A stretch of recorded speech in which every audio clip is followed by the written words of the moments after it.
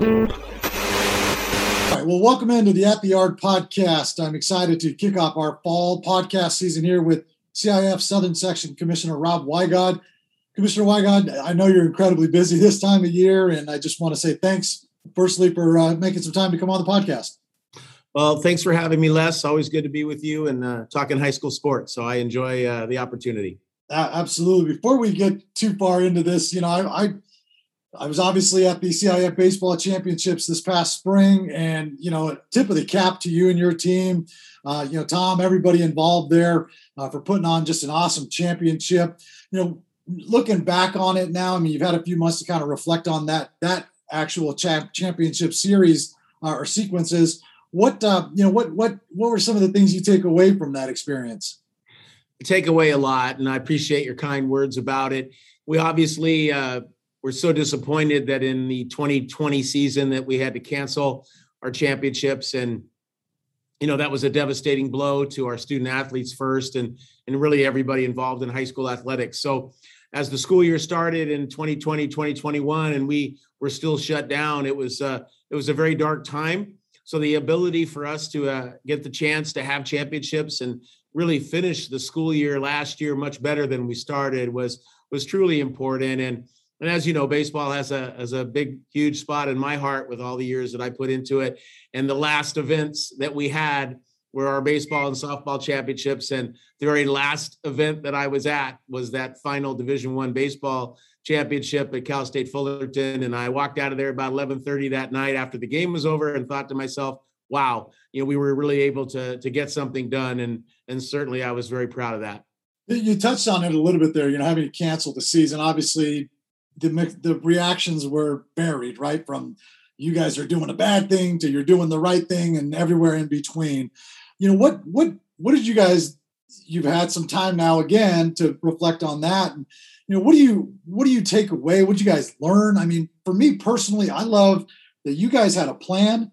You kind of stuck to your plan. You modified it when needed, but you never wavered. And I think, to me, that's obviously a sign of quality leadership. But, what do you take away from that, and how does that make the CIF Southern Section and its member organizations better? I think what we learned is that we can do this and follow whatever protocols we need to follow.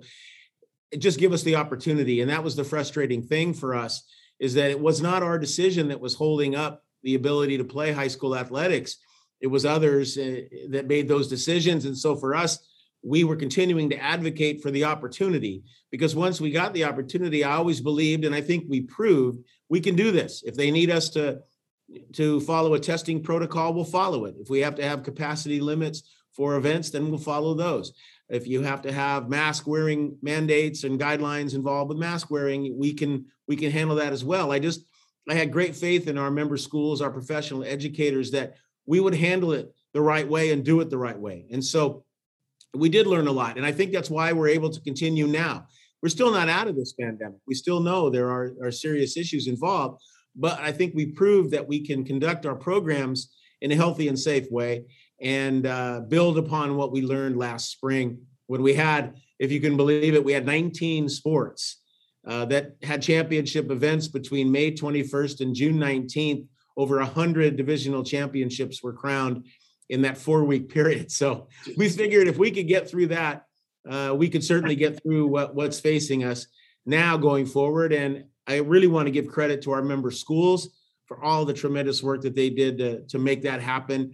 And our staff here, our team here is second to none and really was incredibly dedicated and motivated to make this happen, because we all had one thing in common. We wanted to keep student athletes first. How can we come through? How can we deliver? How can we make this happen for our student athletes? And so I am very glad that we were able to do it. Well, just from the, an outsider's perspective and just looking in, you touched on it there, the thanks, the kudos that you gave to the member institutions. I think the leadership from top to bottom to be able to execute like you said, the 19 championships in the varying sports there in what a month's time frame. That takes a lot of, communication work and dedication from everybody, right? It does. And I'm really, really pleased and proud of the way our schools approach this situation, because we all knew what it meant. The the strain on the facilities. How are we going to get all the games in? How are the coaches going to be able to coach multiple sports? How are the student athletes going to be able to play multiple sports? How are you going to deal with allowing fans in to watch or not allowed to watch? I mean, there were so many aspects of this. We had these examples where baseball players were playing a baseball game at 3:00 and then going out and playing football the same night. Things that had never happened before. A girl playing soccer in the afternoon and then out at the basketball game that night playing basketball. So there were circumstances like that we weren't used to. But our schools really kept in mind what we talked about. Our student athletes didn't need to hear how hard this was. They didn't need to know how much work it was to juggle the games, officials, schedules, facilities. Our student athletes have been through enough. And I was really proud of our schools, because all I was reading from our coaches and athletic directors was, we're just glad we have the opportunity. We're glad we're getting to play. We love seeing the smiles on the student athletes' faces, that they're back out doing what they love to do and what we love watching them do. So I didn't want to see or hear, oh, this is going to be impossible. We can't do it. It's too much for us to take on. And I'm really, really proud of our school personnel, because they didn't say that at all. And they may have felt it, but they kept that to themselves and kept student athletes first to make it happen for them, which is the promise that we made them. And in the true vein of education, right? I mean, kids first. So it was awesome to see. So again, kudos to you and all the member schools for doing that. I want to shift gears a little bit. You put out your message from the commissioner, and I enjoyed reading those. It keeps you up to date with what's going on in the southern section there, and a couple of your recent ones. You talk about who we are and who we aren't, and I want to just kind of go through that real quick, because you talk about who you are, being an educational-based institution, providing opportunities for young men and women, and I'm paraphrasing here, obviously, and who you're not. And that part really struck me because, you obviously felt compelled to say that message. So take us through that and kind of what led you to that point. I really had that feeling way back when I began as commissioner. This is my 11th year now, but I thought it was very important to try to outline for people what education-based athletics is, the fact that we're the only ones that do it, and the fact that it isn't always about the next level. It isn't about preparing students for college scholarships in athletics or professional contracts. So many of our student athletes, this high majority of them, are not going to play beyond high school. And yet sometimes I feel that the attention is only paid to those who will. And we're certainly proud of them. My gosh, we have some of the greatest athletes this nation has ever produced that have come from Southern Section schools in a wide variety of sports. And they've been successful in professional sports, Olympic sports, you name it. And we have a great history and tradition of outstanding student athletes from our schools. But they're a small percentage. And I just think it's really important to remember that we're an education-based program. We're using sports as a way to teach students life lessons. We're using the classroom outside the building to learn about teamwork, hard work, perseverance, relying on your neighbor and your friend, putting aside your racial differences or cultural differences or language barriers or socioeconomic differences. You put all those aside when you're on a high school sports team, and you go out there as a group of young men and young women, and you try to achieve goals together. And it doesn't matter what color you are. It doesn't matter where you're from. It doesn't matter the language you speak as primary language or how much money your family has or doesn't have. It's about that journey, and it's about that bonding that you get being part of that. And you just don't find that anywhere else. You don't find that in math class. You don't find that in science class. And so we're just really important to let people know, and especially when we didn't have our sports programs functioning, how important education-based athletics is in developing young people and teaching them the lessons they need to have to make them better adults. And so I thought it's important to remind everyone who we are and what our mission is. And while we'll never back down from being proud of those outstanding student athletes that go on from our high schools, they are not the majority by a long shot. And, we're about that majority as well. Yeah. In your most recent message, I really liked that you kind of touched back on your days at Long Beach Wilson and the alma mater there. And you quoted a couple of the water polo players there from the article there in the 562.org, which is Mike and JJ do a phenomenal job with that website. And, there's one note in there that you talked about kind of being, the town team, right? Or the community team. And there was a mention of, a guy that, a player who maybe transferred in and things of that. And it really got me thinking about transfers. It seems as though, and just seeing the information that Tom sends out, that the transfers are down as a whole. Is that accurate? And however, being in the baseball world where I'm at, where, that's where my focus is, it seems as though transfers are up when it comes to baseball, but as a whole, they're down, which is an encouraging sign. Well, there's a couple of thoughts. First of all, there's about 800,000 student athletes in the state of California. In a typical year, there might be 15 to 16,000 transfers. And that includes all of them. That includes moving your address from one location to another. So it's a very, very small percentage, maybe 1 to 2% of the total number of student athletes that actually transfer schools. But you would think that it's much higher than that. It's rampant. It's everywhere. And that's truly not the case when you look at the numbers. But those student athletes that are more, if you want to call them high profile or garner the most attention, obviously get attention when it comes to transferring schools, and people do follow that. So, I'm an unusual guy maybe in a way. I mean, I'm very proud of coming from Long Beach, and I'm a guy that both my parents, my sister, my wife, and myself all attended and graduated from the same high school. So it's just brought me back to why I even got into high school coaching and became a social studies teacher and a coach and athletic director, because my high school experience was excellent. And what was so great about it was who we were with and who we played with and who we were teammates and classmates with.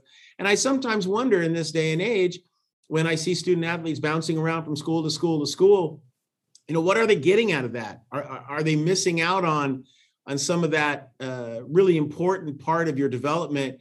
It's just not the answer to just cut and run. It's not working out exactly how I want, so I need to go somewhere else.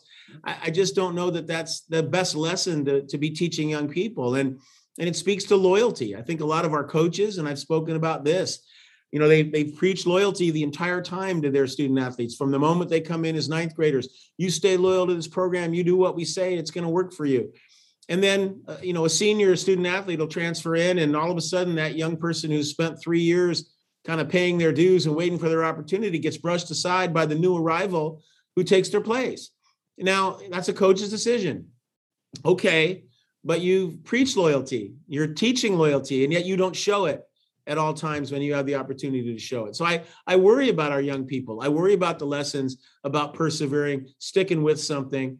If they're showing the loyalty and the trust towards their schools and their programs, that loyalty and trust needs to be returned to those student athletes.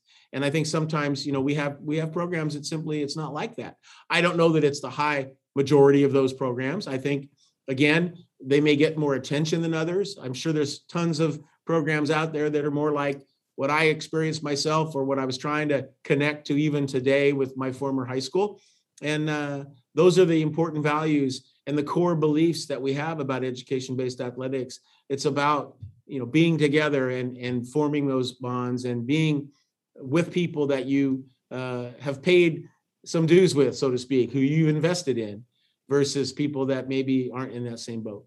And again, I go back to the example of the baseball championships last spring. We saw that, right? I mean, a lot of community teams, if you will, brought home the hardware in those championships, which was awesome to see, because you see the celebration and you see exactly how much that means to those players and to those coaches and to the fans and the community at large, right? It does. And whether it's a community-based team or it is a team of students that may have some transfers on their team and so forth, it does matter. It's a great part of our job to be able to see the celebrations. And as long as that's the case, obviously, then we know we have something very special. It does matter. And I learned something very quickly at one school that I was at, my second one at Los Alamitos. I was having a discussion with their very successful football coach when I got over there. And he pointed up to some banners in the gym. There were 3 straight football championships there. And at the time, Los Alamitos thought that they maybe didn't belong in Division I football anymore. And I was saying to the coach, I can't believe that. You're Division I, you're Division I. And he looked up at the banners. He said, do you see those 3 banners? One said Division III, one said Division II. I think the other one said Division II. And he said, Nobody cares. They're CIF Southern Section Championship banners. It doesn't matter what division number goes with them. And he's right about that. I see that all the time. It doesn't matter in the division that you're in. What we've hopefully done is create divisions that are competitive, that you have a chance and that lots of teams have a chance to win, which makes it really fun. And then the one that does emerge victorious at the end, they really feel like they've been through a journey. They've been tested. They've come through that test, and now they get to celebrate. So I think, that proves itself and plays out all the time. Yeah, let's shift gears a little bit to a little more baseball specific stuff. Last year, there was, the first year of the regional championships. And I know, again, that's run by CIF State. It's not a Southern Section championship, but obviously you have some input. You have you're in some conversations with those state people. What can you take away from the first year of the regional championship? Obviously, it was later in the year, given the timing because of COVID and everything else. But, it seems as though it's going to take place again this year, with CIF Southern Section ending at the end of May there in 22. This will probably, I'm assuming, just kick in right after that. What can you tell us about that experience? Is it something that, was it deemed a success? Was it, somewhere in between the success and a failure? What do you got for us? Well, the standard of what was successful or not obviously was different all of last year and even before that. So I think just the fact that it was able to happen, that it did get accomplished, that there was the regionals in both baseball and softball this year, even going all the way to June 26th. I think you have to say that it was successful. Some teams chose not to go, and that's certainly fine. That's within their rights. And having them so late, we understood that completely. Coming up, and it always was when we moved our sports calendars to try to make them more in line with our school calendars. So many of our schools getting out of school in the middle of May, late May, early June. This coming year, we'll have our Southern Section Championships finished the weekend before Memorial Weekend. So certainly some of our schools that want to go on that maybe wouldn't have gone last year may consider to go ahead and participate in the regionals, because it will work with them still in school. It will work with a different format, a more, quote, normal calendar. So I think it was interesting to see it play out. We had some teams that again, really wanted to have that experience, wanted to keep playing, and good for them. And they went out and had a chance to do it. I think we can build on those regionals for both baseball and softball going forward and make them better as we get them more established. So in the very first year, there was a lot to think about, and it did get done. And I think in looking back, that's probably good enough to say the first year was successful, but it can get better, and I'm sure it will as we go forward. Well, certainly under the circumstances, like you said, I think the fact that it took place you can deem that a success, right? And obviously the natural follow-up question is this a first step towards ultimately a state championship? Something we discussed, both in person and the last time you were on the podcast with me. Well, I would think that would be a natural progression. You need a few years here to settle this format in and see if it is working for our schools first. And if so, then I could see no reason why we wouldn't look to expand it into a state tournament for baseball. That would be incredible. And like I said, I'm sure softball would follow suit and do it together with both sports. That would probably be something that would really be special. And there's a lot of formats and ways to do it. If you're having people travel as far as they may have to travel for something like that, it may be set up in a different way. But I think it's important for us and our schools, first and foremost, that we look at possibilities and opportunities for young people. That's what we're about. And the more ways that we can offer opportunities for student athletes to be successful and enjoy being part of education-based athletics, we're going to keep doing that. That's what I love about this job. I mean, on a daily basis, it's just, what can we do better? I think we do a lot of really good things, but we're never going to be done. We're never finished with trying to improve, with trying to be better than we are today. And that's a real motivating thing for me. It's something that I've really take every day about this journey we're on and how we can make it better for young people. So there's a lot has been made just in conversation with coaches about, a new rule change. I don't know if you call it a rule change, but a new change in the way that games are being played or the number of games played. And can you take us through what that change is? Exactly how that impacts teams moving forward? Are you referring to the maximum number of contests? Yeah. Mm-hmm. Once baseball and softball became CIF regional sports, then everyone in every section is put on a maximum contest limit. So basketball, soccer, football, all the different sports that are regional or state championship sports have a uniform maximum contest limit number. So baseball and softball haven't been dealing with that until this year. And now it's 28 maximum contests. Every game counts as a game. If you play in a tournament and you play 5 games in the tournament, all 5 will count towards your total of 28. In the past, as you know, we had different ways. If you were in a tournament, played 5 games, it only counted as 2 of the maximum amount of 20, which was the old number. You could play double headers and count them as 1 game against your maximum of 20. You could do that twice. That has all gone away, but then a bigger number. It's not 20, it's 28, but now it's game for game. You play a double header, it's 2 games. You play the 5 games in a tournament, it's 5 games. And that's about the number they've used for the other sports. Baseball coaches, I think all the years that I was in a 6-team league, when I was in Long Beach in the Moore League, we would play 27. That was our maximum. 2 5-game tournaments, a doubleheader, and then the 15 league games. That was 27. I know in 7-team leagues or 8-team leagues, sometimes they play less league games, so then they have more tournaments to play and so forth. And I think the most you ever could get up to was about 31. So this 28 is probably about the right number, and our schools will have to go forward this year with that. And it's something new for baseball and softball. So just to be clear, though, that does not include any postseason play, and correct? Correct. Regular season. And does that have an impact on postseason play at all, or does that impact teams? You hear, obviously, you're a former baseball coach. You're very familiar with the sport and the intricacies of it, and a lot of guys are saying, "Well, wow, my schedule is impossible to put together now, and I can't do this and I can't do that. I'm used to doing this. I'm used to doing that." I mean, is it simply much ado about nothing, or is it more of just, hey, let's get in line with this and let's get it sorted out, and once you get comfortable with it, moving into year 2, you're going to be fine?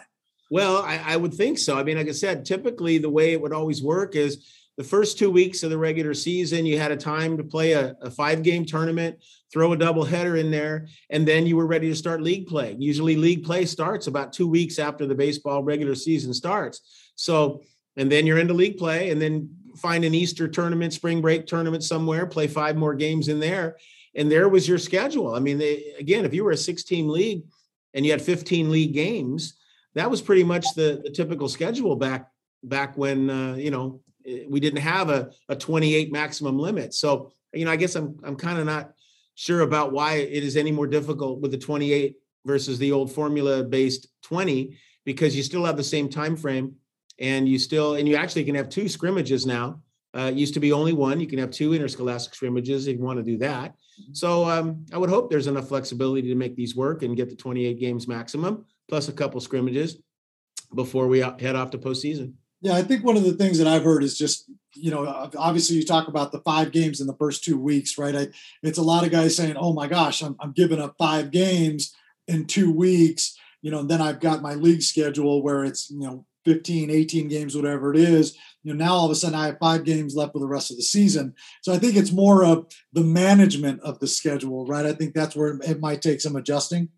Well, maybe so. Like I said, it seemed like it's a pretty clear formula either way. You had to hopefully get a good test in with a preseason tournament, hopefully play up to 5 games, and, typically about 10 days. You'd start on a Friday, that tournament would end on the Saturday, it'd be up to that Saturday, get a double header in there on a Tuesday or Wednesday maybe, and then start your first league game on a Friday, so and then, you somewhere in your league season, you're going to have a break when schools and districts are off, and you'd fit in a tournament into that time frame, and then come back and finish up your league play all the way to the end of the regular season. And in that format, again, you could easily get 27, 28 games done and fit within this number.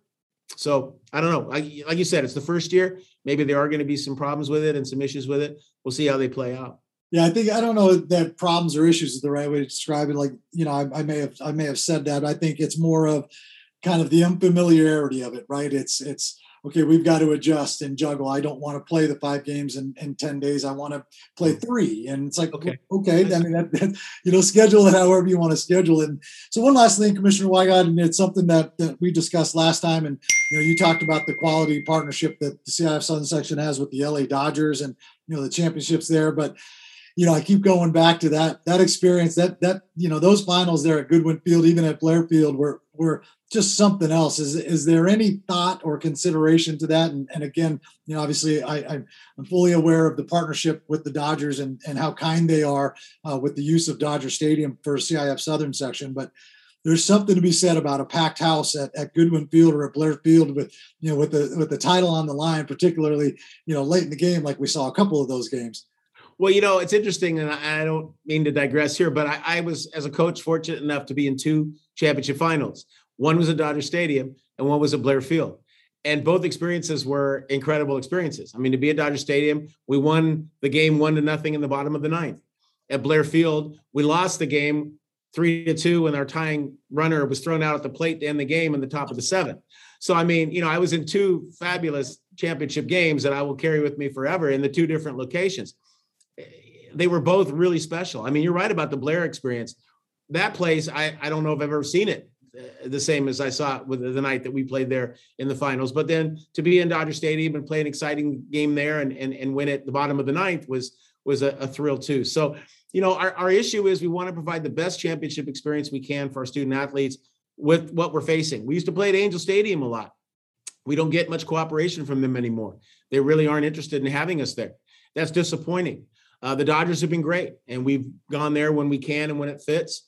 When it doesn't, then again, we've had great relationships with Cal State Fullerton, Long Beach State, using those facilities. UC Riverside has been great to let us have their championships there. So I wish I could say every year, it's going to be this, it's going to be this, it's going to be this. But I think each year kind of presents itself as to different issues and different situations. So we have reached out to Dodger Stadium for the 2022 season because we are aware of the dates and that would be the place that there are potential dates there.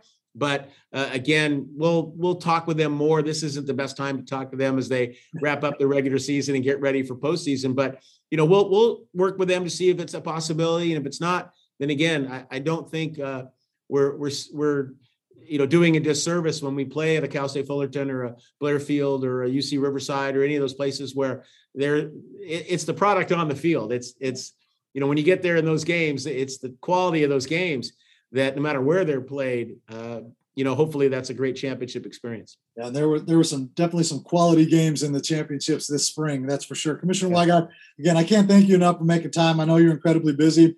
I hope that we can do this again potentially in the spring and just kind of get a little update from you there. But again, thanks a bunch for coming on the podcast. Appreciate it. Well, my pleasure, Les. Happy to talk with you. As I said, love talking sports with you, and happy to do it again whenever you'd like me to come back. So happy to do that. Good luck to you. Stay well, stay safe. Glad you're enjoying and being allowed to enjoy everything that you like to be involved in. And we're going to try to keep this on track and keep going forward as we need to do, no matter what it means. And that's just keeping student athletes first. Again, well, kudos to you and your team, Commissioner Wygod. I sincerely mean that. You guys have done a phenomenal job this past 18 months, not just these past 18 months, but especially these past 18 months. So thank you very much for that. I appreciate that. Your kind words are truly appreciated. Thank you. I'd like to thank CIF Southern Section Commissioner Rob Wygod for joining me on the podcast today. Be sure to check out prepbaseballreport.com for all your news, event, and ranking information. And until next time, we'll see you at the yard.